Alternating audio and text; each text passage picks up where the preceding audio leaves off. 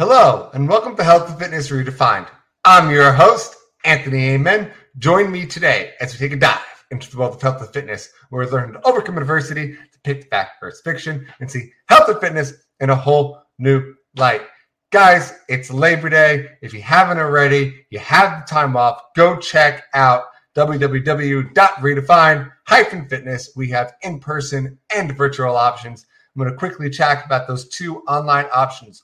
One is all-inclusive through our new training app. You're going to get to work with one of our trainers who's going to set programs for you, track everything. It's going to have videos, how to do the workouts. And every 2 weeks, we're going to readjust that and make sure that you're seeing results through these programs. The second one is an online nutrition program. This is not a diet program. If you listen to this show, you know how much I hate that word diet. It's horrible. It's a lifestyle change. Instead of telling you what to eat, I'm going to teach you how to eat by eating the foods you enjoy, but still being able to lose weight. You're not going to drop 20 pounds in 3 days. I promise you that. Yeah, you heard that right. You're not going to. But instead, you're going to learn how to eat healthy for the rest of your life and never have to worry about crash dieting ever again. Today's show, we have Dr. Steadman coming on. We're going back to that chiropractic realm, which we kind of love talking about. We got some really good ones on here in past episodes, but we're going to do more about neurology. I didn't get to tell him pre-show because we kind of just hopped into it that's why I started this show, was brain injury. So had one myself. He's going to discover all that lovely information. So I'm really going to pick his brain. Horrible analogy. So without further ado, let me welcome to the show, Dr. Steadman. Hey, how are you? Doing all right. I hope you like that intro. Yeah, that was a great intro. Great intro. That corny joke really made it. Before we kind of talk about brain injuries and neurology and all that fun stuff, first, why did you get into this realm? Tell us a little bit about yourself. You know, my mom, it's funny story. People do ask me this question. My mom worked for a chiropractic neurologist when I was in high school, and that was just our chiropractor, so I didn't know much different, but my mom would come home with all these really cool stories about, what they did at work and who they saw get better. And I was a music major at the time. So I think about halfway through college, I was like, I want to do what that guy did. I was like, that was super cool and all the cool stories. And, and obviously you get to know him, since your mom works for him. And so I was like, I want to become a chiropractic neurologist too. So I went to school and got my chiropractic degree. And then afterwards I got my neurology degree and jumped into practice. And that's what I've been doing ever since. It's just a great field to help people. And there's not a lot of people that know how to do brain rehab. It's definitely gotten better over the years. With the concussion movie that came out, that really helped to kind of fast forward some of the knowledge and awareness of it. But, back in the day, nobody was really even talking about this stuff. So it was kind of cool to jump into the arena and help people out and learn more about fixing brains. What were you studying for music? It was a drummer, wasn't it? It was, of course. Figured it out. Just was looking at it. I was like, I know a drummer when I see one. Too funny. I love it. So you got into working with someone who was already doing this, which is awesome. You got to have that hands-on experience with him. So what's a typical case that you see? A typical case is usually somebody that has been to many different doctors and practitioners and offices. And I think, unfortunately, still in this world, that brain injuries aren't really being handled very well. It's still like a wait and see. It's, hey, go back to your house. Don't go to work. Don't go to school. Don't play sports. Don't get on the computer. Stay in the dark. Don't do too much. And then come back and see me in 3 months. And that's still kind of the model that's out there. So our typical patient is, unfortunately, usually a year or two out from their concussion, and they're not able to do what they love. They can no longer play a sport. Some of them have had to change careers. Some of them don't do well in the family dynamics, and they're just struggling. And so that's usually what we tend to see, which is kind of sad. I wish it wasn't the case, which is why I love doing this and educating on podcasts, but I wish it wasn't the case and we could get more people early on. But that's kind of our typical patient, is things have kind of fallen apart. They don't know where to go. They don't know who to see. And now they're just getting placed on medications. So I was your typical patient. Very good. This is going to be so easy to talk about. I'm going to fill you in, and I know my audience has heard this before, but severe concussion, fell backwards on ice, whiplash, herniated C2 all the way down to C6, totally straight neck, frozen shoulder, the whole 9 yards. Let me tell you, that happened in February. I don't recall anything until like mid-May. I heard that all I did was like sit in my dorm room in the dark. I couldn't look at light. And it was Percocet, muscle relaxer, Flexerol, and 500 mgs of ibuprofen every day. Yep. And that was it. See you in 3 months. It's crazy. It's and the story hasn't changed. It's just copy and paste right now, and it's super sad. So I think that's why I think people like you and what I'm trying to do is like we got to bring awareness. We got to tell people there's more out there than just sit in the dark and wait for the best or hope for the best. And it's depressing. And I think the hardest part is it's this commonality is when you go and talk to experts, and I'm going to put that in quotation marks only for this reason.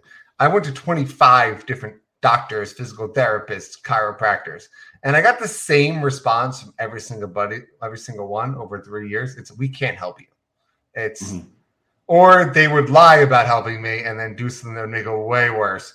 So it's just like they didn't understand, or maybe they just couldn't empathize with what the situation was like. When I explained, listen, like once a week, I get these tension migraines. I can't get out of bed. It's not like it's a simple like, oh, my head hurts. It's the slightest like light on in the room like prevents me from functioning. Yep. So then I have to take my muscle relaxers to decrease the tension in my traps, and then the tension migraine go ahead. But muscle relaxers make you drool out of the side of your mouth. You're just like, and then you pass out and sleep for 13 hours. Yep. Yeah, it's such a common story. I mean, it's crazy. And I agree with you. I think that's what most patients are frustrated with too, is that you go to all these different practitioners and I think they have good intentions, right? So we can use chiropractic. I think the chiropractor has this great intention to help somebody that's suffering, but they have this one tool that they hope will magically fix everybody. And then you go to the physical therapist and they have their tool, and you go to the ophthalmologist and they have their tool, and you go to the neurofeedback person and they have one tool, and they, everybody has their one tool with great intentions. But the problem that's out there is nobody knows how to actually evaluate the brain. And there's not that many people that are actually taught that. So if you don't know how to evaluate the brain, then how do you know which tool is the best for that person? And everybody needs a different tool. Yeah. And just a really bad joke, because I'm full of them today, just to kind of add to your example. That when you go and you hit your head, because I've had 4 concussions at this point. So I know the protocol for typical hospitals. They have you memorize 3 words, and then they have you repeat them like later, like 5-10 minutes later. Yep. The issue is, and this is obviously just not a big deal, but still, it's the same 3 words. It's so by the time it was my second concussion, they go, we're going to have you memorize 3 words. I was like, let me guess, apple, table, penny. And they go, yeah. I was like, okay. The woman started cracking up laughing. I was like, those are the 3 words you gave me last time. I didn't forget because apple, table, penny, ATP is energy. Oh, there you go. It's the same thing with like the impact test. You talk to so many collegiate athletes, they have the impact test memorized by the time they get to their like 3rd or 4th concussion. So then they go back in the field and they're like, oh yeah, you passed. You return to play. They're like, well, I just memorized it. So I can keep playing. Exactly. It doesn't show anything because you're just like, yeah, it's just this. Yeah, no worries. Nope. Yeah, I was gonna say I had a professional soccer player that I was working on, and it was funny because a lot of them will do this. They'll sandbag the impact test so that when they do get a concussion, that it doesn't look as bad as it should. And so he had sandbagged it, and then when he had the test, he actually scored way better than his original baseline. And they're like, this doesn't make sense how you can have a concussion and now you're scoring better than you used to. It's kind of a messed up system out there. Yeah, no, it really is. So I guess the question is kind of leading into it is what makes chiropractor neurology different? Chiropractic neurology is different. Sometimes people will hear the term functional neurology. And the reason why that term is kind of growing some legs is because chiropractic neurologists try to understand the function. So if you slip on the ice and you hit the back of your head, what systems in the brain are no longer functioning. And you, in the back of your brain, you have your cerebellum. So that can make sense. You also have your visual cortex. So that can make sense. But then you have your brainstem in the middle that can kind of be kind of jarred and kind of sheared, as they'll talk about. So you can start having all these other issues like, dry eyes or TMJ issues or swallowing issues, speech issues. You can have all these different things. But if you don't go through and just actually do an examination or evaluation, then you don't know what's wrong. It's no different than if you get into a car accident. Well, what does the mechanic say? Bring your car in. We'll check it out and we'll tell you what's wrong, right? And that's kind of all we do. We say, bring your car in. I'm going to check it out and I'll tell you what's wrong. And I'll tell you what we're going to do. No different than a mechanic. I will call you on the phone and I'll tell you, here's what's wrong with your car. Here's what we're going to do to fix it. That's the same concept. That's the functional neurology. And that's what makes chiropractic neurologists different, because then we can tell you what's wrong and how we're going to fix it, instead of like, you taking your car to a mechanic and they go, you know what? I use supplements. You're like, do you even know what's wrong with my car? And that's kind of the difference in the functional neurology, and even different than like conventional medicine, because in conventional medicine, as you've experienced, it's a very much like, try this, wait and see. Okay, take this, wait and see. And it's kind of a wait and see, trial and error kind of a type of medicine. So functional neurology is understanding the function, where the dysfunction takes place, and what tools can we use to make those areas of the brain work better. Love it. So it's just more of an all-encompassing approach, trying to figure out what's going on. So how would you perform a typical, or maybe let's say somebody gets a concussion, right? Mm-hmm. I've had 4. So I'll help walk everyone through this. What's a typical examination or self-examination they could do to kind of figure out, okay, what do I need to do to help myself get over this quickly? Do I need to go to the hospital? Do I not need to go to the hospital? What are some protocols that we can know after we have one? Sometimes the need for hospitals do exist. If you hit your head open, or you see some major like biking accidents, we got a lot of cyclists in Colorado. So you see, bike accidents and broken helmets, and, those kind of things is probably it's good to make sure you don't have a brain bleed, or something that's pretty significant. Most of the time, most patients actually say, I went to the hospital, they ran imaging and nothing showed up. So what we're looking for from patients to know that there's something wrong is they got to self-evaluate and say, do I have symptoms that seem like a concussion? And here's what I would say to look for: light sensitivity, sound sensitivity, changes in like balance or equilibrium, changes in mood, changes in sleep. So if you're noticing those kind of things, there's a good probability that you have a concussion. And that's when you need to go figure out like what's going on. Like, why can I not sleep when I used to? Why am I super sensitive to my environment, to light, to people, to noise, to crowds? There's got to be something going on that where your brain has changed. Sometimes people can, they can be healthy enough where they can pull out of it, and that's super awesome. But, if this is now lingering on for a month or 2 or 3, it's probably not going to get better. You're just going to start compensating. So you need to get checked out sooner than later. Yeah, I mean, I couldn't agree more. I think just kind of going to like after point of impact, right? So it used to be known, and I know still some older doctors still say this, but like, don't sleep that night of a concussion. But now they're saying you can sleep. Where do you kind of lie in that? What to do after you hit your head if you're not bad enough to go to a hospital, but you definitely have a concussion? It's interesting you brought that up. I don't think I've actually been asked that question, but is it one that I've actually pondered?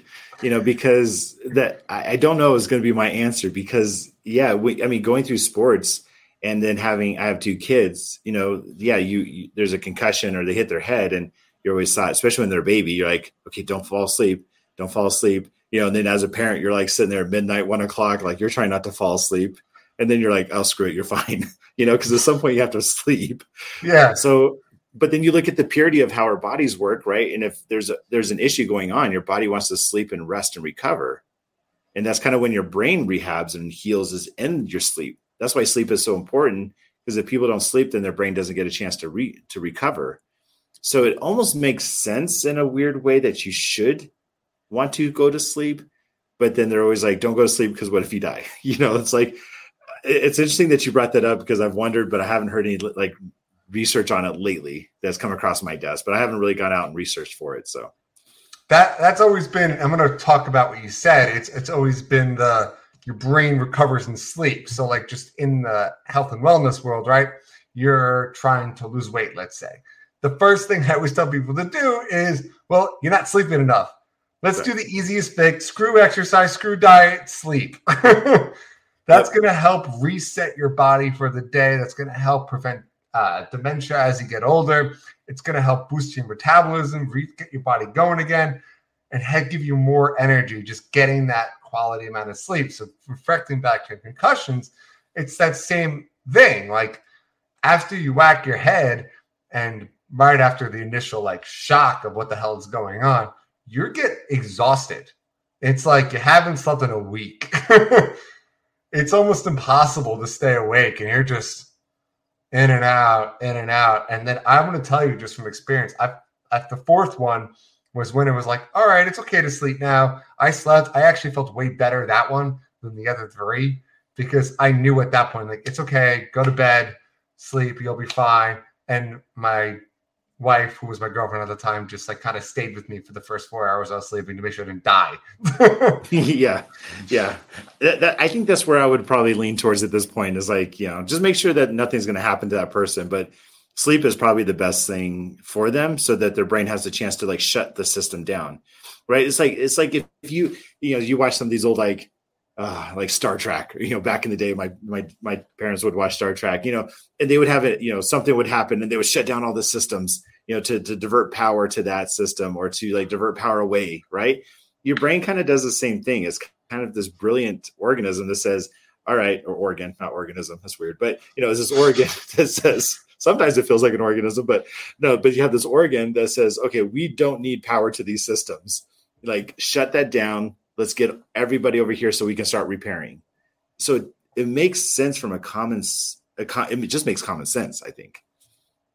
Yeah, I couldn't agree more. And then just to kind of, I don't want to beat a dead horse, but I'm going to bring up one last point and then we're going to move on. Know the signs and symptoms of a concussion. And I think what you said is pretty spot on. Vision is a huge one. Like if even like just light sensitivity is always the first thing. And then the fourth one, I didn't get that, but I put on one step of a ladder afterwards and the world just started spinning. Don't push through it. You're going to fall off that ladder because the world is literally going 3 million miles an hour. And you're just like, all right, take a break, take it easy. Try not to push through. Don't make it worse. Don't do what I did and go back and play.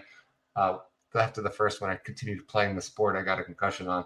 But don't do that and go get help. So let's fast forward. What's up? How do people know? I know you said it's about a month, but how would I know it's time to go see somebody like you to go get checked out? Is it every concussion? Is it only if it's lingering a week, a month? What's that time span of, hey, I should go get reset, go get checked out, or you know what, that was a very, very minor hit to my head. It's nothing. I'm good. Move on. Here's a great way to answer that question. So my daughter had a concussion maybe 4 or 5 years ago. She plays competitive soccer. So she had a concussion. I was out of town lecturing, which is when it always seems to happen, is when I'm out of town lecturing. That's when things fall apart. So I get back home and she's in her room crying, sunglasses on, in the dark, laying in bed. So you're like, oh, that looks like a concussion to me. So with my daughter, I said the first thing we did was like, I'm pulling you into my office this week to check you out and to make sure that you're, obviously you're not good, but to find out what's not working and let's start rehabbing those systems because I don't want you to live like this for a long time. I don't even want you to live like this for 2 weeks. So my answer in a perfect world would be ASAP, because as soon as like you can identify those pieces, the sooner you can start fixing them. And because you don't want them to linger, the brain actually changes and protein structures change. Let's talk about fitness, right? In the fitness world, if you're building muscle and you're exercising regularly, you don't necessarily see changes overnight if you get a brand new client, but there's still changes taking place. Protein flips over about every 12 or 10 to 12 days. So you're not going to work out your biceps and then 1 week be like, dang, those are amazing, right? It's going to be a couple months. And then usually a buddy goes, have you been working out? And you're like, finally, somebody recognizes this. But there's still changes taking place. just in the brain, there's still changes because your brain's made of protein as well. So those proteins are still taking place. And what you want to make sure is that you don't get too many weeks or months of these changes in the negative. So you want to identify them, stop the bleed, start the rehab, and that would be the best perfect scenario. So if anybody could just jump in, find somebody to evaluate, that's what I would do, because that's what I do for my daughter. That's what I do for my friends. That's what I do for anybody that I know personally. I'm like, get your butt in my office and let me check you out. Good answer. Love it. And I want to talk into like more specifics about after the fact, what are some rehab things you could do? Let's say we don't have access to you because I know you're out in Colorado, but something different. And we're going to grab to that. We're just going to grab a quick break from our sponsor, guys, and we'll be right. For us, we know what it's like to feel unhealthy, depressed, and downright defeated. We want to show others there is a right way, and through fitness, you could do anything you set your mind to. Fitness can give you that motivation, confidence, energy you need to bridge that mental gap and prevent you from missing important life events. We understand it's about feeling better, living longer, and being good examples for our kids. We understand this because we live it. And for us, that's the redefined difference.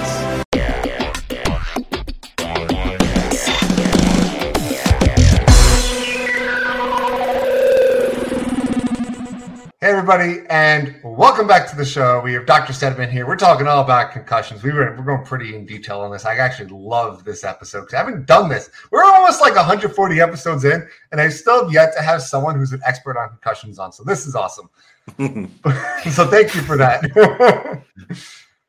But I want to go into what specifically, right? We said do functional rehab. You said, what can we do, especially on our own? Because like if we don't have access to a chiropractor neurologist in our area, like I don't here. So what can I do to help make sure I don't end up worse? I'm just going to tell you, like personally, I feel like I'm 12 years out of my major one, and I still feel like minor lingering effects. Whereas it's mostly just word recall is what I'm struggling with. I'm like really, really good 99% of the time. This podcast has actually helped a lot. But once in a while, I get stuck in a word, which is something I had never done before, pre-concussion. So I want to talk about that and really break down what are some simple things you can do to help get over a brain injury and a concussion. Well, I think if you're doing things on your own, probably what is good to do is probably for the first week, to get some rest, because your brain has to heal, right? If you sprain your ankle, it's probably not good to go for a run. You got to rest it a little bit, so let's think about that on our own. So we'll use kind of the ankle analogy with the brain, because I think that's probably the most appropriate. If you sprain your ankle, it's going to swell. It's going to be painful. It's going to get discolored. Your muscles are going to get weak. Your joints are going to be irritated and inflamed. So it just makes it really hard to do things. So to push through it is not necessarily the best thing to do. So I think in that first week or two, with your brain, if you get a chance to rest, that's not a bad idea, because you need sleep, right? We need sleep. We need to just let our brain kind of heal and recover. From that point, we got to start the process of healing our ankle. So, with the ankle, you would do using exercise bands. You might do some range of motion. You might do the little alphabet with your foot, and then people say, well, I got to take my supplements. I got to take my anti-inflammatories, my arnica, chondroitin sulfate, whatever that you can utilize for your ankle. You would say, well, let's start getting that into your system to speed up the healing process. Can we also do that for the brain? Absolutely. So we can do things like, fish oil, and we can use turmeric as another good one for the brain. We can use glutathione. And I know people don't have access to all these, but they are out there. But these are some of the things that you can do. Is you can eat healthy, right? I attended a brain injury support group once, and they had pizza in the back. And I was like, are you for real? Are you for real? You have a room full of 60 people and you're feeding them pizza?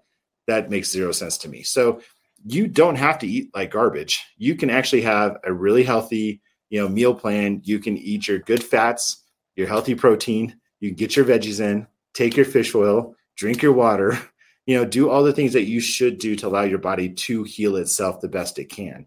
And these are things that I think that people can do right away. That's not that hard. You don't have to do anything besides put something different in your mouth than a donut. So I think if we start thinking about like, how can we help our brain and support our brain, rest, hydration, good eating, and then maybe some supplements like fish oil and turmeric is probably what I suggest. Yeah, love it. And what about that exercise component? And I'm only bringing that up because that's what helped me. It was the engaging in physical activity to help reset my brain, to help get my body moving again, to help give me energy again. So talk about that a little bit. Absolutely. I think that is important. I think what people don't realize, and if you kind of stop and think about it, is that everything that we do day to day is some kind of activation to the brain. The brain thrives on input and activation. That's why if you just sit on the couch by yourself, a bump on a log, you're going to go downhill pretty quick. That's why, like, what's the stats that people that retire, they pass away 4 years later, right? It's just like, if you don't engage your brain, then it starts to kind of decline. So exercise is important. This is why fitness and the cardio and all those things like that are important, because they stimulate your brain and they activate your brain. When you activate a muscle, it goes to a certain part of the brain. A joint goes to another part of the brain. Smell to another part. Community, friendship, laughter, talking, all those things like that are super healthy for the brain. So when you're engaging in activities, you're actually doing brain rehab. So you kind of watch your limits, right? Just like in exercise, you wouldn't say, hey, let's just, you strained your knee, so let's just go do some leg extensions at 100 pounds. You'd be like, nope, let's start at 20 and let's do like 3 sets of 5, see how you do. And then we'll build it up from there. And that's how you want to treat your brain, just like a muscle. So instead of going out to a concert, because I had one patient do that to me, she's like, yeah, there's this great concert at Red Rocks that I just bought tickets for like 6 months ago. Can I go? And I was like, I really don't think you should go. And she's like, but you understand, I bought these tickets. I was like, look, it's your choice, but I don't think you should go. Next week, she told me she sat on the side crying because the lights and the crowd and the noise and the dark and the fatigue, she couldn't do it. That's 100-pound weight, if not maybe 200 pounds of weight, right? That's ridiculous. So you want to start like gradually engaging back into like walking, yoga, Pilates, engaging with others, hanging out with friends, maybe at your house or their house, where it's not super crazy environment, but you're getting back into the swing of things and your brain goes, I like this. This is cool. I can rehab. Those are really good things to do. Positive stimulation. Amen. What about lingering symptoms? What are most common? I know the movie Concussion we talked about, and that was huge for a lot of people, knowing that CTE later in life is like a real thing. Like you saw with a lot of professional football players, but it does happen to people outside of that industry. And it was so unexplained why they became different people and started having these outlashes. What are the signs and symptoms that you're headed towards that route? What are some ways is there anything besides that positive stimulation that you can do to help make sure you don't get it? Or is there like a threshold, like, hey, you hit your head 25 times, you're getting CTE? What's the commonality in there? Oh, that one's really tough, because I think they're trying to come out with laboratory testing to show like, are somebody heading that direction? Right now, you still don't know until the very end. When they do an autopsy, it's really hard. They're looking at some things with like some MNRA kind of technology. There are some cool things coming out, but you don't know, so it's hard to correlate and see that. So what you're kind of looking for is honestly some of these mood changes. Because you can almost, you watch some of the NFL athletes, right?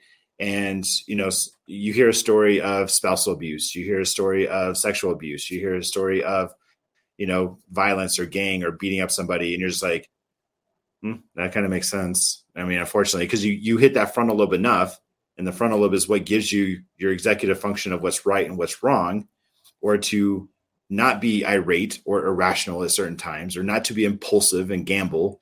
So when you start seeing these behavioral changes like drug addiction, gambling, irritability, abuse, psychological changes, anxiety, PTSD that won't resolve, if you get any of these kind of behavioral changes, I would say you're probably not heading down a great path. If your spouse says, hey, you used to be this person and now you're this person, that's probably a really bad sign, and that's that's what I would say is probably would be some of the more scary things. You know, if we're looking at somebody long-term wise is because you've had concussions. You could probably tell me that you could probably confirm this, that whatever your brain tells you to be is who you are.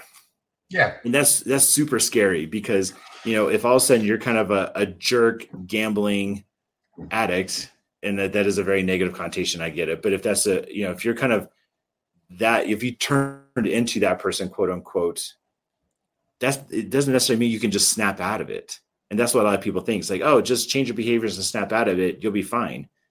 Their brain is totally different now. And it's kind of scary to know what can happen. Yeah. So like, I guess a good example, like the biggest thing I noticed, like mine wasn't the frontal lobe. Mine was always the occipital lobe hit. Yeah. Pretty much every time. So the back of my head. And when I was younger, I specifically remember that I was able to read in cars, play video games in cars, watch movies, like go on boat rides, and never suffered from motion sickness. Now, I can't even go in the passenger seat of a vehicle without feeling like I'm going to throw up.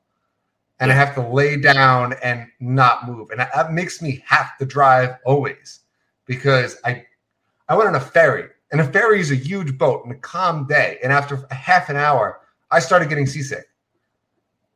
It just something I've never been able to explain. And I don't know if that's correlated with concussions or just something else outside of that. No, in that case, that's correlated with your cerebellum. So, which makes sense because when you hit the back of your head, that's where your cerebellum lives. And then your occipital lobe is just a little bit above it. But you're going to whack that cerebellum. And the cerebellum is that part that if it's not working, you can actually have speech issues. You can have, there's actually aspects of memory in the cerebellum. You can have seasickness. You can have motion sickness. You can have car sickness. You can have like equilibrium can be like just off. So the cerebellum is the same part of the brain that alcohol hits. You know, so if you kind of look at, you know, somebody who's, you know, drunk, you know, they get nauseous really easily, or they're just like, you know, they're like, oh no, you got to pull over. I'm going to throw up now, you know, and you hear all these like kind of stories that you see with drunk people. You can experience that if you whack your cerebellum, you know, the slurred speech and memory issues and all that. So it makes sense that part of your brain is what got whacked the most. And then, you know, an exercise would make it better because everything goes through the cerebellum. Like when you do exercises or squats or whatever you want to do, all your muscles and joints drive into the cerebellum because it's got to know where you're at in space to do things. So so consequently for the cerebellum, that was a great rehab strategy. Are there other things you can do? Absolutely. But yeah, and that kind of goes back to knowing which part of your brain is damaged. And then you know which part of your brain, which rehab strategy is the most effective for that person. I think you pretty much just nailed it on the head there because everything you said, I was like, yeah, I got that. Check. Yeah. So it definitely all relates to that same issue. But I guess the point is, does it ever fully heal? Is there a way to say I'm 100% better? Because I could tell you I'm not. I could tell you I'm 95% better. And that's huge because the doctors told me I would never be able to do things ever again in my life, that I'd be stuck with migraines every week and be laying in bed and have to take this medicine. I've been off that shit for 10 years. Mm-hmm. But now it's like I'm 95. I feel great, but I'm not that 5%. And I still like have that lingering symptoms. Like how do you get over that last hump? Oh, that's a great question. And I think the truthful answer is you may not get to 100%. And if you're 95, that is pretty amazing. Here, let's use the ankle analogy again. If you roll your ankle, have you ever done that? I've done that. It sucks. Oh, yeah. So you roll your ankle. It looks like somebody stuck a softball under your skin. It's black and blue. If you do that enough times, people would say, my ankle has just never been the same. You can still run. You can still play. You can still do whatever you want. But they'll say, my ankle has never been the same since that last injury. So your ankle will probably not get to 100%. And then as you get older, you know, you'll see that 100%, you're not going to reach that. So the brain is very similar to that. I mean, if you're not 95, I would actually give you massive props because that's pretty cool. Now, can you keep making it and pushing for 96, 97%, 98%? Absolutely. Because the brain is plastic. It does change and you can make it better with activity. But it's sometimes those last little percents are super hard, just like weight loss or just like those goals in fitness. Sometimes those last little bit is the hardest to achieve. And you're like, are you kidding me? And, so then you have to change things up. You have to do things different, so do you go out and become the next pickleball champion? Because that's what all the rave is right now, right? Do you become the next pickleball champion and that gets you to 96%? Do you decide to become a mountain climber and maybe that gets you to 98%? Like that's the hardest part. But the fact that you can even say 95, I think is pretty stinking amazing for what you've gone through. And I would say this for other people as well. Was not looking for props, but I appreciate it. I think it just shows the power of the brain. And I think just an example, and then I want to kind of move on, but I can do a one-legged pistol squat on top of a Bosu ball, no problem. Nice. Easy. But I can't sit in the back of a car. Like Correct. Just like little like things like that with just these minor equilibrium issues. Like when I'm focused and I'm on, I got it. When I'm not 100% in it and thinking about what I'm doing, it's not happening. It's zero chance. And there's different parts of your brain. So even when you look at the cerebellum, there's different sections of the cerebellum that are responsible for different things. So you can do a bunch of Bosu balls, squats, and all those different things. That works a very specific part of your brain that you've made that part of the brain really good. Now you get into other parts of the brain that'll deal with like rotational movements or translation. Those parts might need to be rehabbed next. And how do you do that? Well, you would have to do translational exercises or rotational exercises, if that makes sense. Yeah. So that's kind of how the brain works. So if you're to say, if you and I were working together, you're like, hey, and I'm using you, but this is how everybody is. Hey, this is where I'm amazing at. Here's where my deficiencies are. Then we go, okay, what's causing those deficiencies and what rehab strategies can we do to fix those? So for instance, like I have a big rotating chair. This looks like something you see in NASA. So I can put somebody in that rotation chair and I can slowly, not fast because it'll make you feel bad, but I can slowly move you in a specific direction that would rehab that, but then also like watch you and make sure we're not exceeding what your brain can handle. So it might be freakishly slow for like a half a turn stop, maybe a half a turn stop, because then that's 5 pounds of weight, right? And then as you get stronger, maybe it's a 3/4 turn, maybe it's a full turn, maybe it's now a turn and a half.